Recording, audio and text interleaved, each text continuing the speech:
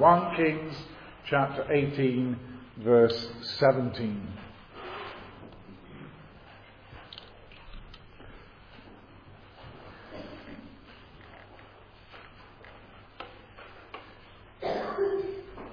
You will recall that Elijah has met Obadiah, who works in Ahab's household, and has said, I am going to present myself to Ahab. I want you to go and tell him. And Ahab meets Elijah, and that's where we pick up the story.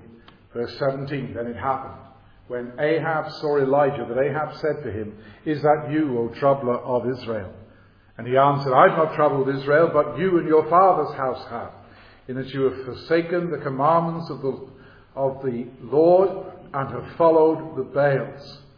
Now therefore send and gather all Israel to me on Mount Carmel, the 450 prophets of Baal, and the 400 prophets of Asherah who eat at Jezebel's table.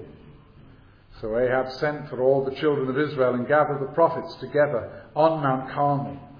And Elijah came to all the people and said, How long will you falter between two opinions? If the Lord is God, follow him. But if Baal, follow him. But the people answered him not a word. Then Elijah said to the people, I alone am left, a prophet of the Lord, but Baal's prophets are 450 men. Therefore let them give us 2 bulls, and let them choose 1 bull for themselves, cut it into pieces, and lay it on the wood, but put no fire under it.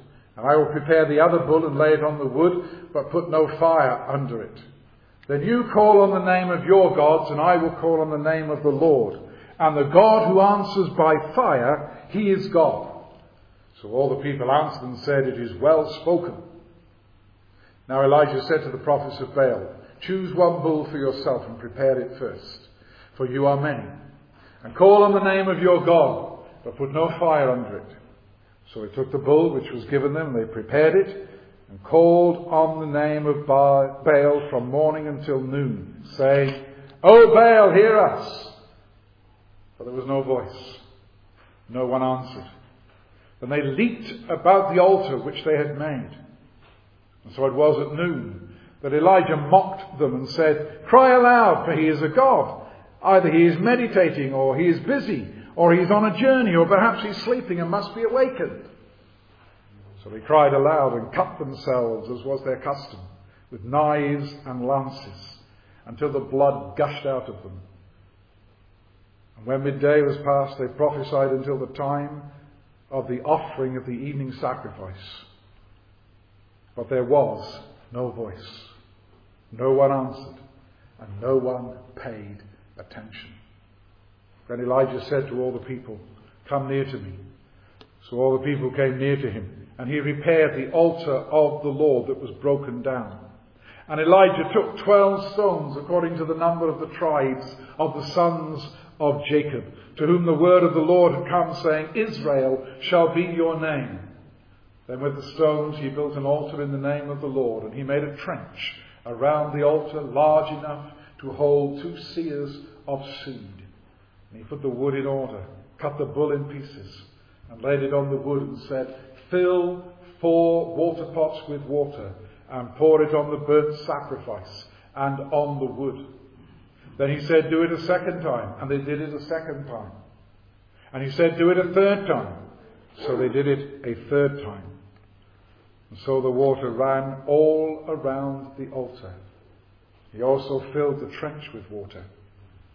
And it came to pass at the time of the offering of the evening sacrifice that Elijah the prophet came near and said, Lord God of Abraham, Isaac, and Israel, let it be known this day that you are God in Israel, and I am your servant, and that I have done all these things at your word.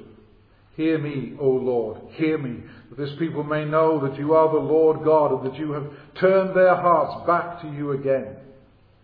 Then the fire of the Lord fell and consumed the burnt sacrifice, and the wood, and the stones, and the dust, and it licked up the water that was in the trench. Now when all the people saw it, they fell on their faces, and they said, The Lord, he is God! The Lord, he is God! And Elijah said to them, Seize the prophets of Baal, Do not let one of them escape. So they seized them, and Elijah brought them down to the brook Kishon and executed them there. Let's pray.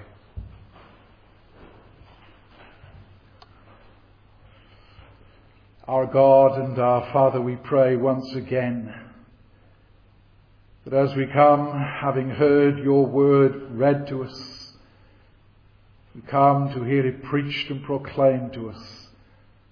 Lord, lift the scales from our eyes that we may see the glory and the greatness of our God.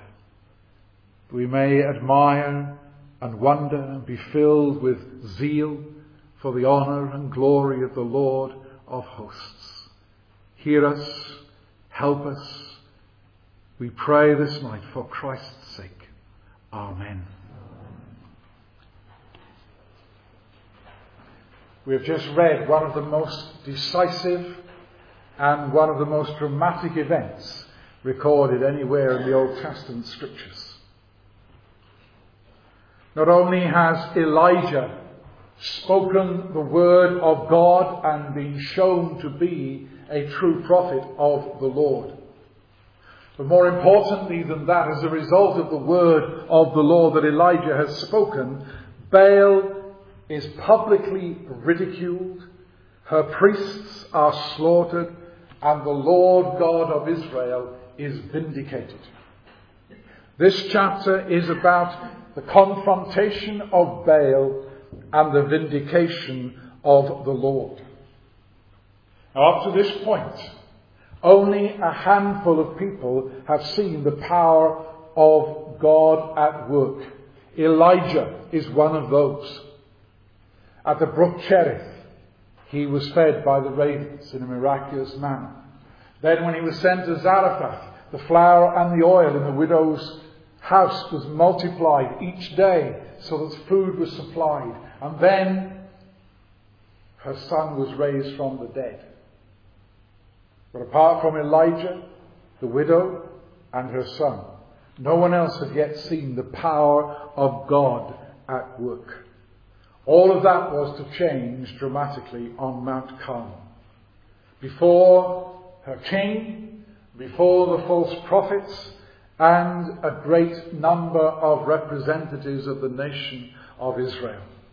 And let me remind you, this is a time of great wickedness. The most wicked king that had ever sat upon the throne of Israel to this point was in charge, Ahab. False worship was established. Israel had forsaken the covenant of the Lord.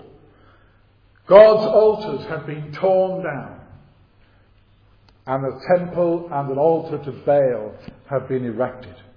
And the prophets of the Lord were being slaughtered by Ahab's wife Jezebel. I want to look with you at the ways in which God works in order to vindicate his name, to show how he is indeed the Lord God. He works through his bold and courageous servant Elijah. We considered that last week. Elijah is the means, and God gives him great boldness, and Ahab is powerless before this man. But I want to show you something of the glory and the greatness of God that is displayed. And I'm going to show you in 6 ways. Some are longer, some are shorter. But 6 ways. First of all, the first way in which we see the Lord vindicated and we see his glory and greatness is this: that the Lord is not intimidated by numbers. When you see that Elijah is the only one representing the one true living God, he acknowledges that in verse 22. I alone am left a prophet of the Lord. But then notice Baal's prophets are 450 men. And that is only a small part of those who stand opposed to Elijah and the God whom he represents. We are told in verse 19, send and gather all Israel to me on Mount Carmel. Now it does not mean every single human being who belonged to the tribes of Israel. It means a large representation from the 10 tribes of the northern kingdom. We're not told how many, but it was a lot of people. Then there were the prophets of Baal, 450. Then there were the prophets of Asherah, 400, who were summoned from Jezebel's table, although it is not clear whether they actually came to Mount Carmel or not. And then, of course, there is the real troubler of Israel himself, Ahab, the king. He is responsible for provoking the Lord to anger more than anyone else before him. And Elijah is alone. At least when Jeremiah spoke his words, he had a Baruch. But there is no Elisha at this point. And although he has met with Obadiah, Obadiah is not standing with him on Mount Carmel. Elijah is alone against all these false prophets, against this wicked king, and against all the nation of Israel, who seem to be content to follow Baal. You begin to feel for Elijah? Well, don't. Because you do not need to. He does not need it. Why? Because all heaven stands behind Elijah. The Lord of hosts, the Lord God Almighty, is with this man. Ahab and his band of false prophets and worshippers, they have been and will be rendered useless and entirely helpless. But Elijah comes as a man full of God's word, full of holy boldness, full of faith. The proverb says, Proverbs 28, that the righteous is as bold as a lion. And this is a lion, this is God's lion, standing here on Mount Carmel. And God is the king in heaven, and Elijah is his servant on earth. And God is with his servant. We have no need to fear for Elijah. And we learn from that. For the Lord God Almighty is never intimidated. He's never outnumbered.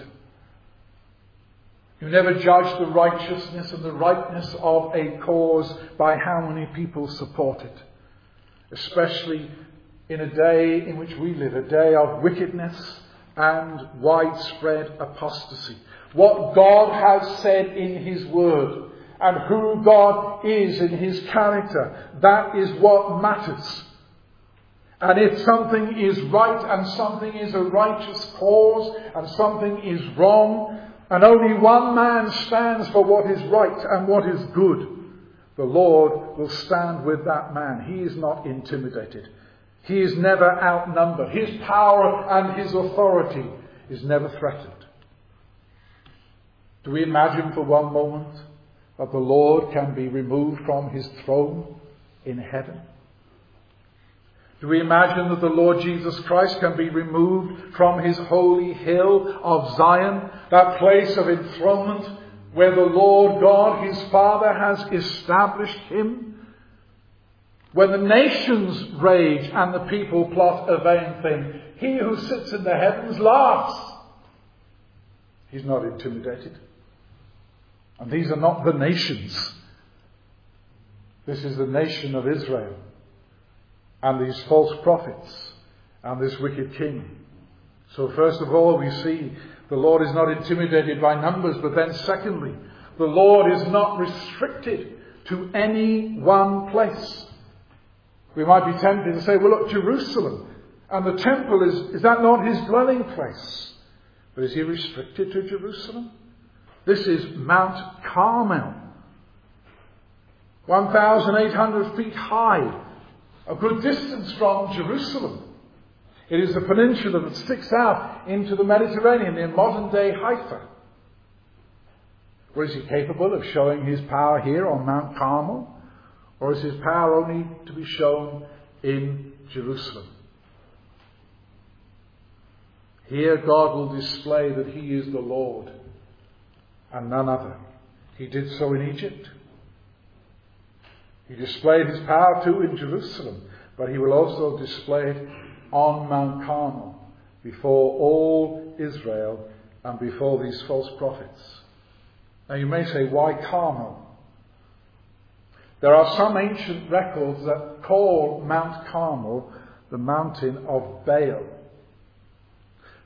We find in verse 30 that there was there a broken down altar of the Lord. And it may well be that Carmel had been taken over by Baal worshippers. If that is the case, and if this is the mountain of Baal, or a mountain of Baal, then here is the Lord God, not restricted to any one place, but here he is vindicating himself on Baal's territory again. And if that is the case, it is an even more forceful display of his greatness, his glory, and his lordship. You know, in the sporting world, to have home advantage is regarded as a great advantage, with all your supporters cheering on the home team. Well, maybe you can see Mount Carmel like that. Elijah comes alone. This is not home territory. It makes no difference to God. He will ridicule and bring to shame Baal on his own territory. Home advantage is of no advantage whatsoever. Our God is not limited by geography. He's not a God of the hills. He's not a God of the valleys. He's not a God who is limited to Zion and to Jerusalem. He is the Lord God of heaven and earth. And he does not dwell in temples made with hands. So he is not intimidated by numbers. He's not restricted to any one place. And we begin to see something of his glory and greatness and to realize that this is going to be no contest. But it is a contest which must take place. But Elijah knows who this God is. He knows his power. He knows that he is going to vindicate his name on Mount Carmel on this particular day. But then thirdly, we find that God vindicates his lordship by asserting himself as the long-standing Lord of his people. Ahab and Israel have a short memory. They have neglected God. They have forgotten God. And they have forgotten their history.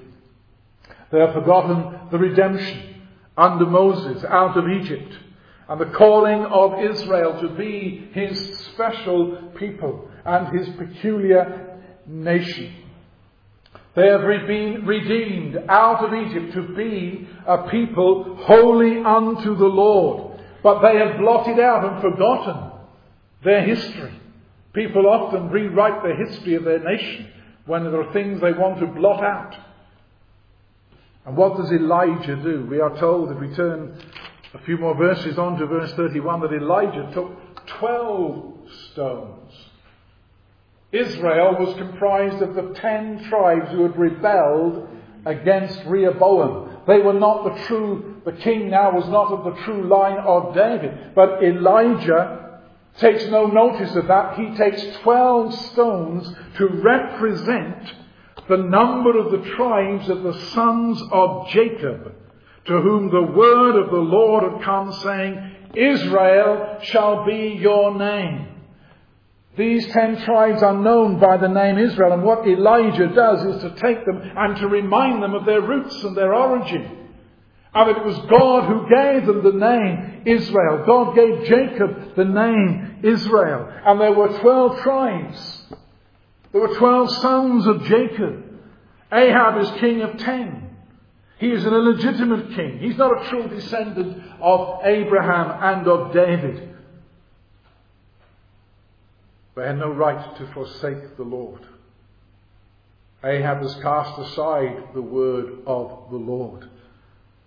You remember Jeroboam, the first king of these 10 tribes, how he put the word of God behind his back and introduced the age of bull worship.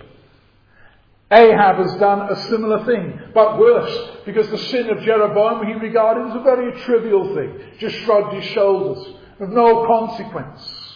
And he then introduces the age of Baal, marries Jezebel, and introduces this abominable worship into Samaria and into the nation of Israel. But it is God who gave them that name, Genesis chapter 32. And Elijah then is making a clear and decisive statement. He is saying to this nation, he is calling them back to their roots, back to the God who called them to be his people. Jeroboam and now Ahab have pronounced a divorce. But the Lord says, I am your husband. You have been unfaithful to me. And Elijah does it again. In verse 36, to whom does he pray? In the hearing of all these people, and in the hearing of Ahab, and in the hearing of the Baal prophets. Lord God of Abraham, Isaac, and Israel, Jacob, let it be known this day that you are God in Israel, and I am your servant, and that I have done all these things at your word. That's just not a convenient title. It is an accurate title. But it comes as a stinging rebuke to the nation and to their king and to the false prophets. He is calling them back to their roots. He is calling them back to their covenant Lord. This latter-day Moses, there in his zeal and his jealousy for the Lord God of Abraham and Isaac and Jacob, burns with indignation against Baal and against Ahab and all that he has introduced into this nation. They have apostatized. They have turned their back. They have denied the Lord their God. And Elijah stands alone and reminds them that God has not altered. He is the God who entered into covenant with them. He is the God who first met with Abraham and then with Isaac and with Jacob and called out this nation to be a holy nation unto him. And he is issuing then effectively a standing rebuke, because in the name of God he is asserting that the Lord God of Abraham, Isaac and Jacob is the rightful Lord. He is always the Lord, always has been the Lord, and continues to be the Lord despite what they are doing. And he's calling them and he's pleading with God that God would turn them back, turn their hearts back to you again. Verse 37. In this generation in which we live, let us not be ashamed to own the Lord our God. Not only is the Lord God of Abraham, Isaac and Jacob, but the Lord who is the God and Father of our Lord Jesus Christ.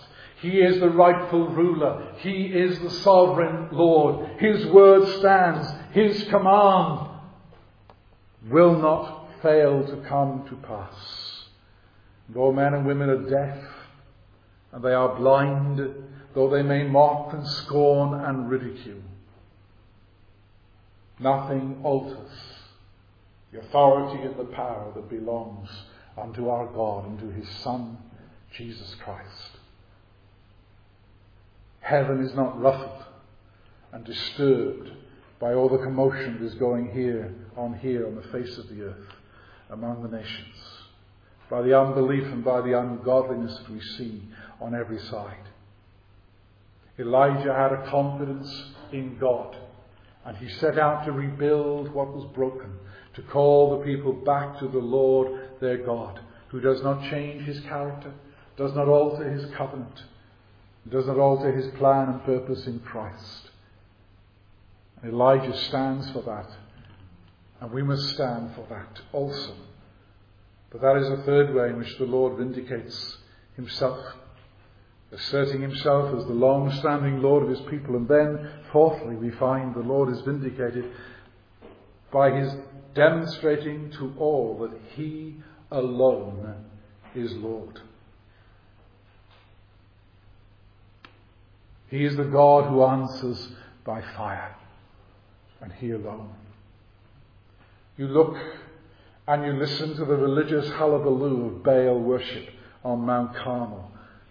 The pagan caterwauling goes on for hours, all day. They prepare their bull and the sacrifice in the morning.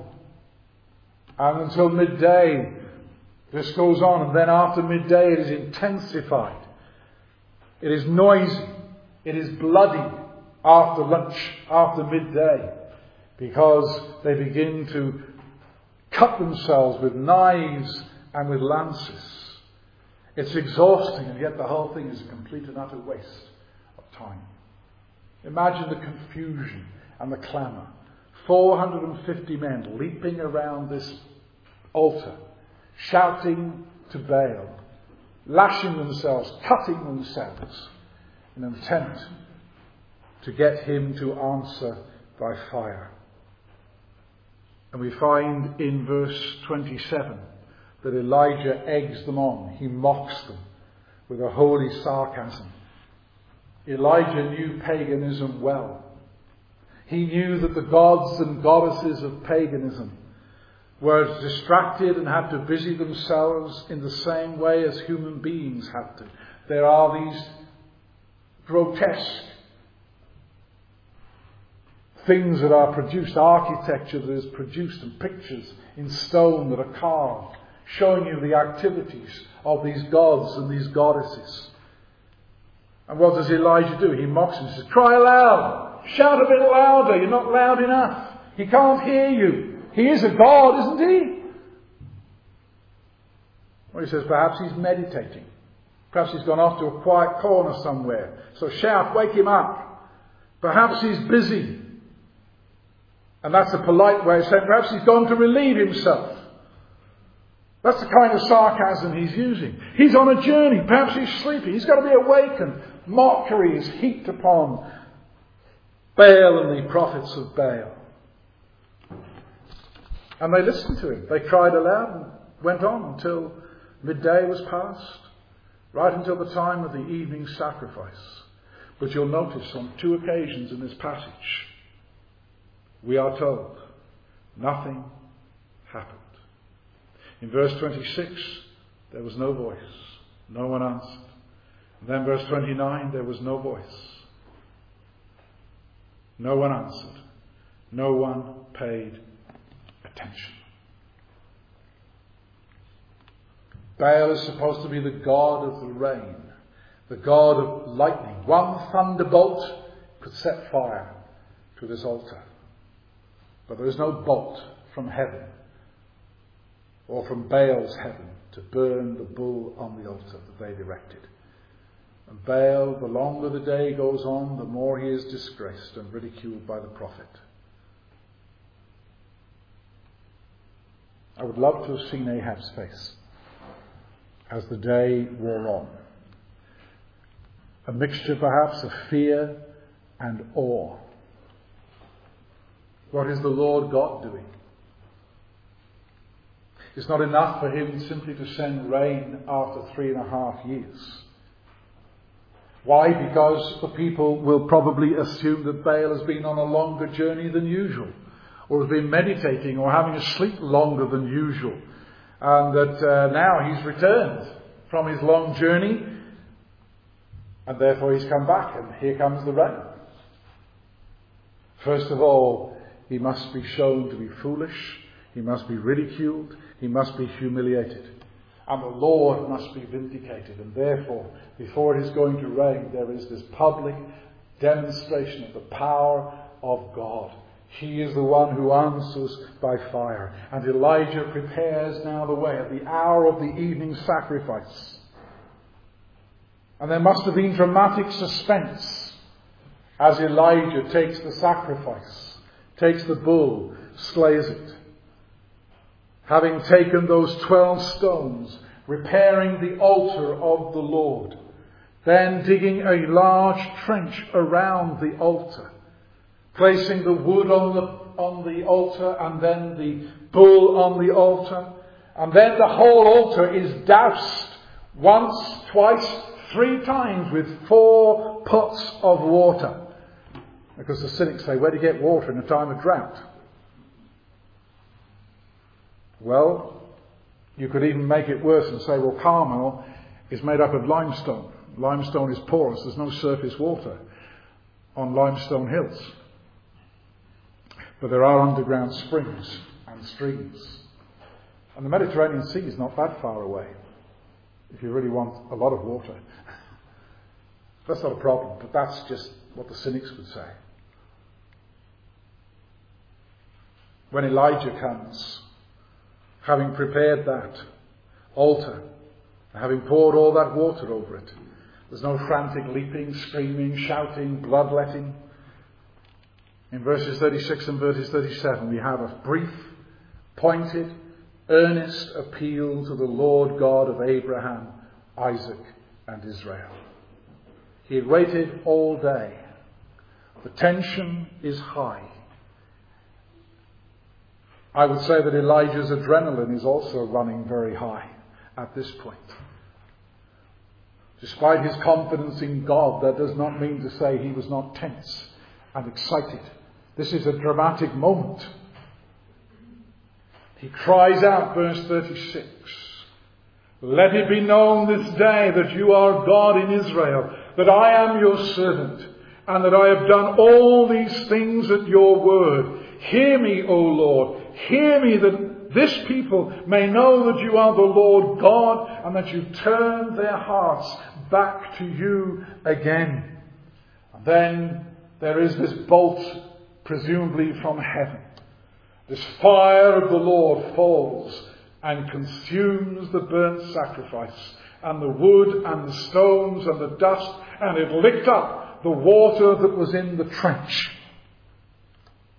Now, I don't need to demonstrate to you, but if I took the glass of water that's in here, could I set fire to that? You say it's stupid, because you can't set fire to that.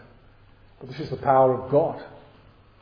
In order to show, in order to demonstrate beyond any degree that the Lord is God and that He answers by fire. The fire of God comes down and accepts that sacrifice, water and all. The whole thing is consumed. And the immediate response of the people is, "The Lord, He is God! The Lord, He is God!" Here is a public demonstration of the folly of Baal and the vindication of the Lord. He has answered by fire. He is the true God. He doesn't fail His servant. Elijah has acted faithfully. He has done all this at the Lord's command, proving that he is a true servant of the Lord, but also proving that God is the true and living God. You may remember what the widow of Zarephath said when her son was raised from the dead. "Now by this I know you are a man of God, and that the word of the Lord in your mouth is the truth." And Elijah is praying for that with regard to him as God's servant. But above all, he is praying that God's name, and God's name has been vindicated. Ahab and the prophets of Baal have no answer. Their wicked ways have been dealt a death blow, and their wicked worship has been judged and rejected, shown to be false. But in the midst of that judgment, as part of the divine vindication, the Lord shows Himself still gracious. This is not a fire of judgment that consumes the enemies of the Lord. This is the fire of the Lord from heaven that consumes the altar on the sacrifice. That altar that has been built in the name of the Lord. It's like the burnt offering in Leviticus chapter 9, when Moses and the Levites and Aaron and the Levites, the beginning of the tabernacle worship, you remember the glory of the Lord appeared, and fire came down and consumed the sacrifice. And when the people saw it, they fell on their faces.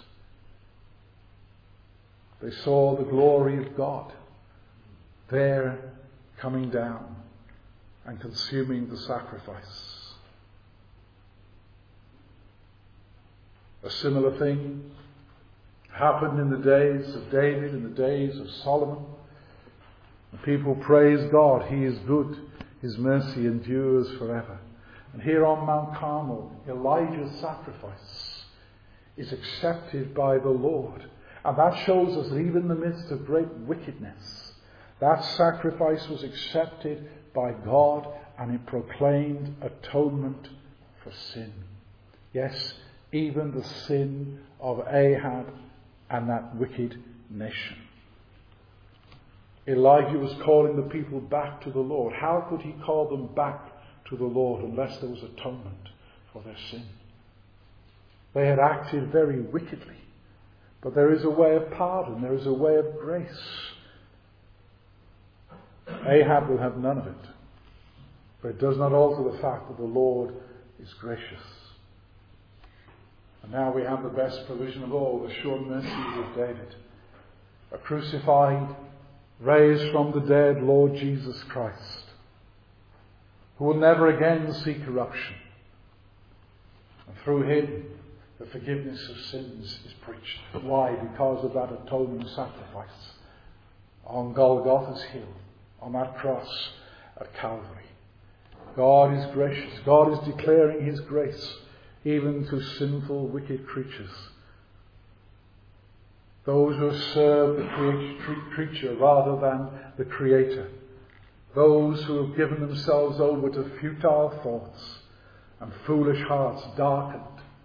That's how it's described in Romans 1, but that's Baal worship, futility, darkness, ignorance.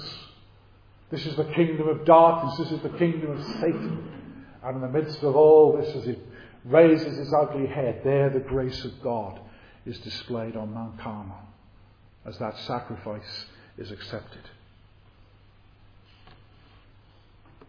But then as we come to the last thing, the way in which the Lord is vindicated, this provides a problem for a lot of people, but it need not do so. How can we say that God is gracious? How can you say that God is vindicated when Carmel ends in carnage? Now, I don't believe that that is the way to describe it, but that's how people use their language. Elijah gives a command in verse 40, seize the prophets of Baal, do not let one of them escape. So they seized them, and Elijah brought them down to the brook Kishon and executed them there. 450 people. People say, oh, there's another bloodbath. That ruins the whole story. Some say, well, it's not God's command, it was Elijah said, seize the prophets. He didn't receive a command from the Lord, they say. He's lost it. It's the end of a long day. It's been a very demanding day for Elijah. And when victory comes, he loses control and wreaks vengeance on the false prophets of Baal. Is that the right way to handle the scriptures? Is that an accurate interpretation? No. The sixth way in which the Lord vindicates his lordship is to show his own holiness and the purity of worship. And if that means to remove the false prophets and priests by death, he will do so. You see, Elijah has not lost control. He is like a second Moses. This is not a personal vindictiveness. This is not Elijah taking revenge at the end of a long, weary day. He is implementing the divine command that has already been given in Deuteronomy and chapter 13. Let me read for you the first few verses of that chapter, because they are very important. If there arises among you, says Moses, a prophet or a dreamer of dreams, and he gives you a sign or a wonder, and the sign or the wonder comes to pass, of which he spoke to you, saying, let us go after other gods, which you have not known, and let us serve them. You shall not listen to the words of that prophet or that dreamer of dreams. For the Lord your God is testing you to know whether you love the Lord your God with all your heart and with all your soul. You shall walk after the Lord your God and fear him and keep his commandments and obey his voice. You shall serve him and hold fast to him. But that prophet or that dreamer of dreams shall be put to death. because he has spoken in order to turn you away from the Lord your God, who brought you out of the land of Egypt and redeemed you from the house of bondage, to entice you from the way in which the Lord your God commanded you to walk. So you shall put away the evil from your midst. It is an extreme measure, but it is the only way to remove the evil, and it has divine sanction. God is holy.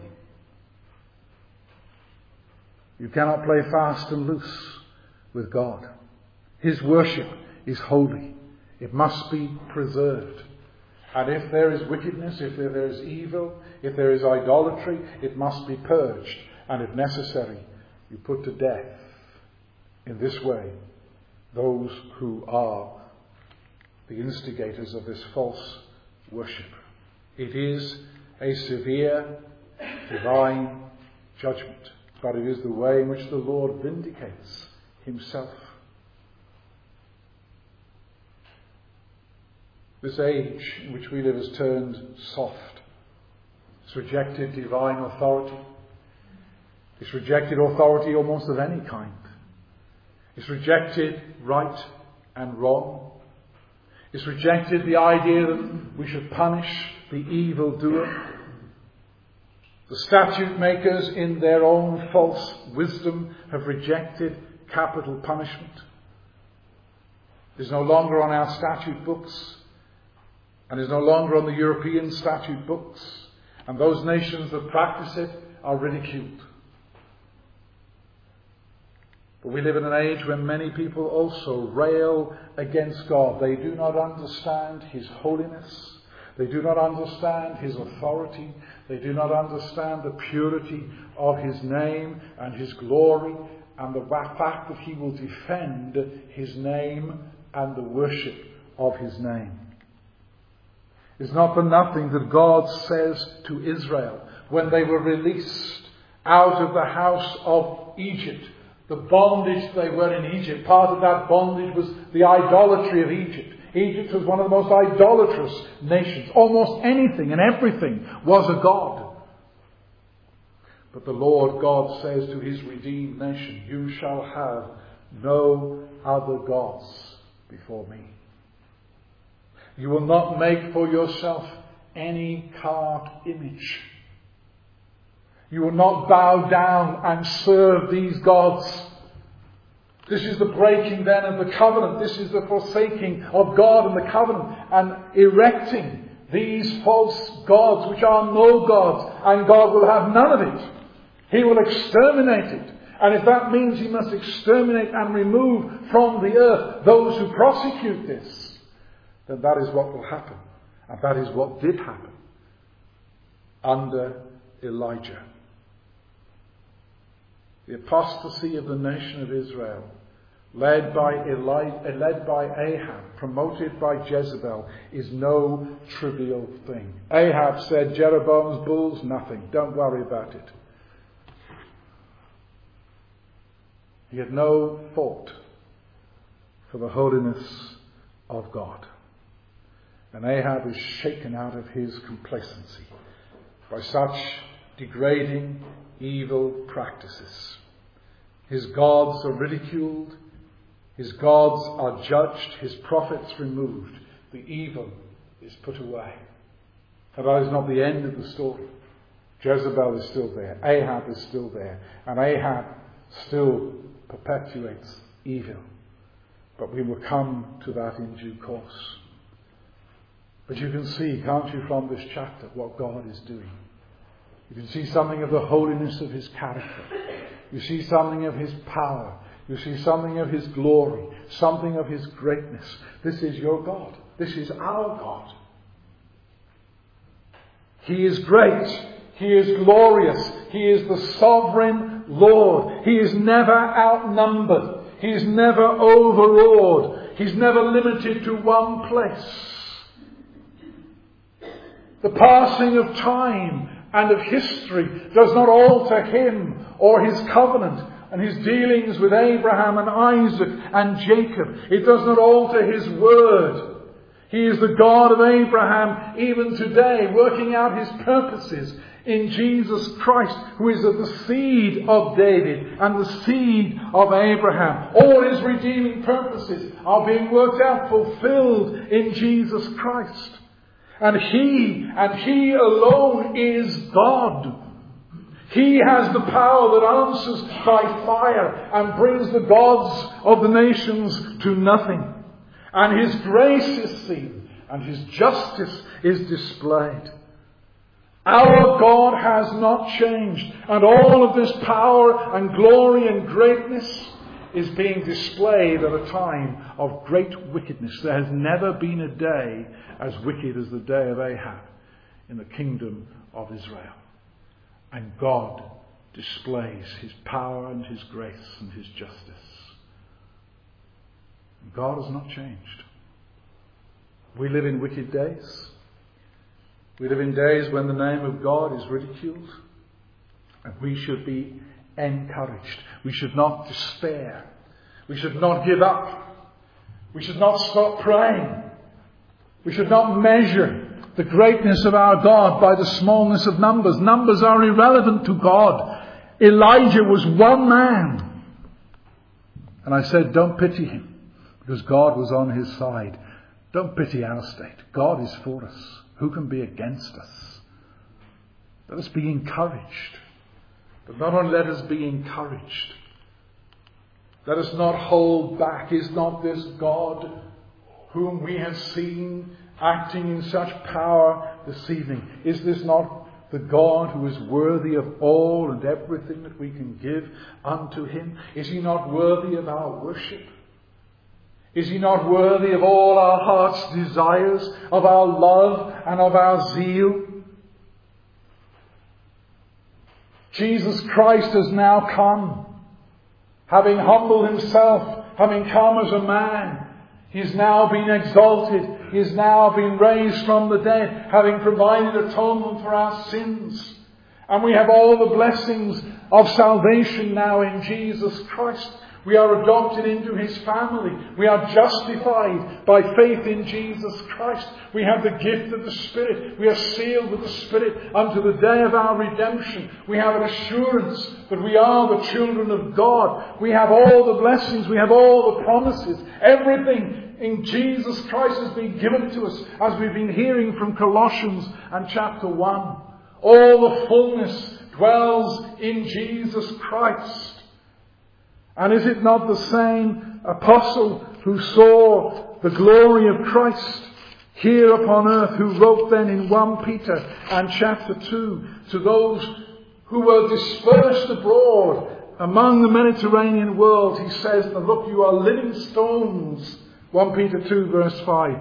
You're being built up into a spiritual house. You're a holy priesthood to offer up spiritual sacrifices acceptable to God through Jesus Christ.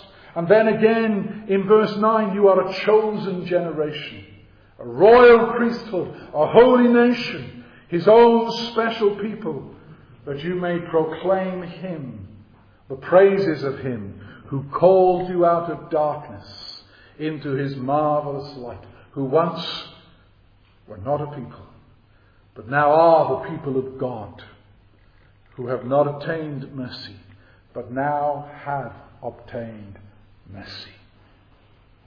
And my brothers and sisters in Christ, if that is true of you, then let us unashamedly proclaim the praises of Him who has called us out of darkness, the darkness of idol worship.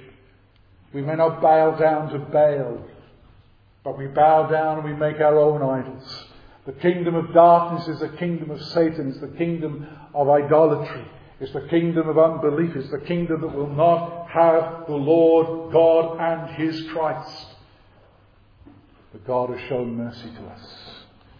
God has shown His kindness. He's called us out of that darkness into light. What then do we owe to Him? Let us give Him all the love of our hearts and the zeal for His honour and for His glory, no matter what other people say or think.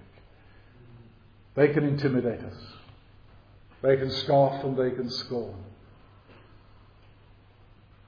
It should not shake us.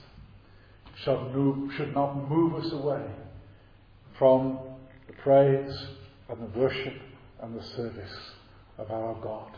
He will vindicate his name in this age and in the age that is yet to come, and on that final great day when Jesus Christ will come with all his angels in glory. That will be the great day, greater than Carmel, far greater than the day of Carmel, when Christ will come. We long for that day. But until that day, may we be found faithful, holding back nothing, but serving God with all our heart, with all our strength. Amen. O Lord our God, we praise you as the eternal God, whose name will never be removed, whose name is great and glorious forever and forever. We thank you for the name for our Saviour, Jesus Christ. We thank that his name is precious. His name shall be extolled forever and forever. The gods of this world have perished and are nothing, and shall be nothing before you. And Lord, we rejoice then in you, our God, the God of Abraham, Isaac, and Israel, the God and Father of our Lord Jesus Christ. We praise you and pray that you would fill our hearts with love for you and increasing measures of zeal and joy and peace in believing upon your Son, Jesus Christ. Help us to serve you boldly in this wicked age in which we live, when so few call upon your name. Grant us faithfulness, then we pray, to the praise and glory of Jesus Christ alone. Amen.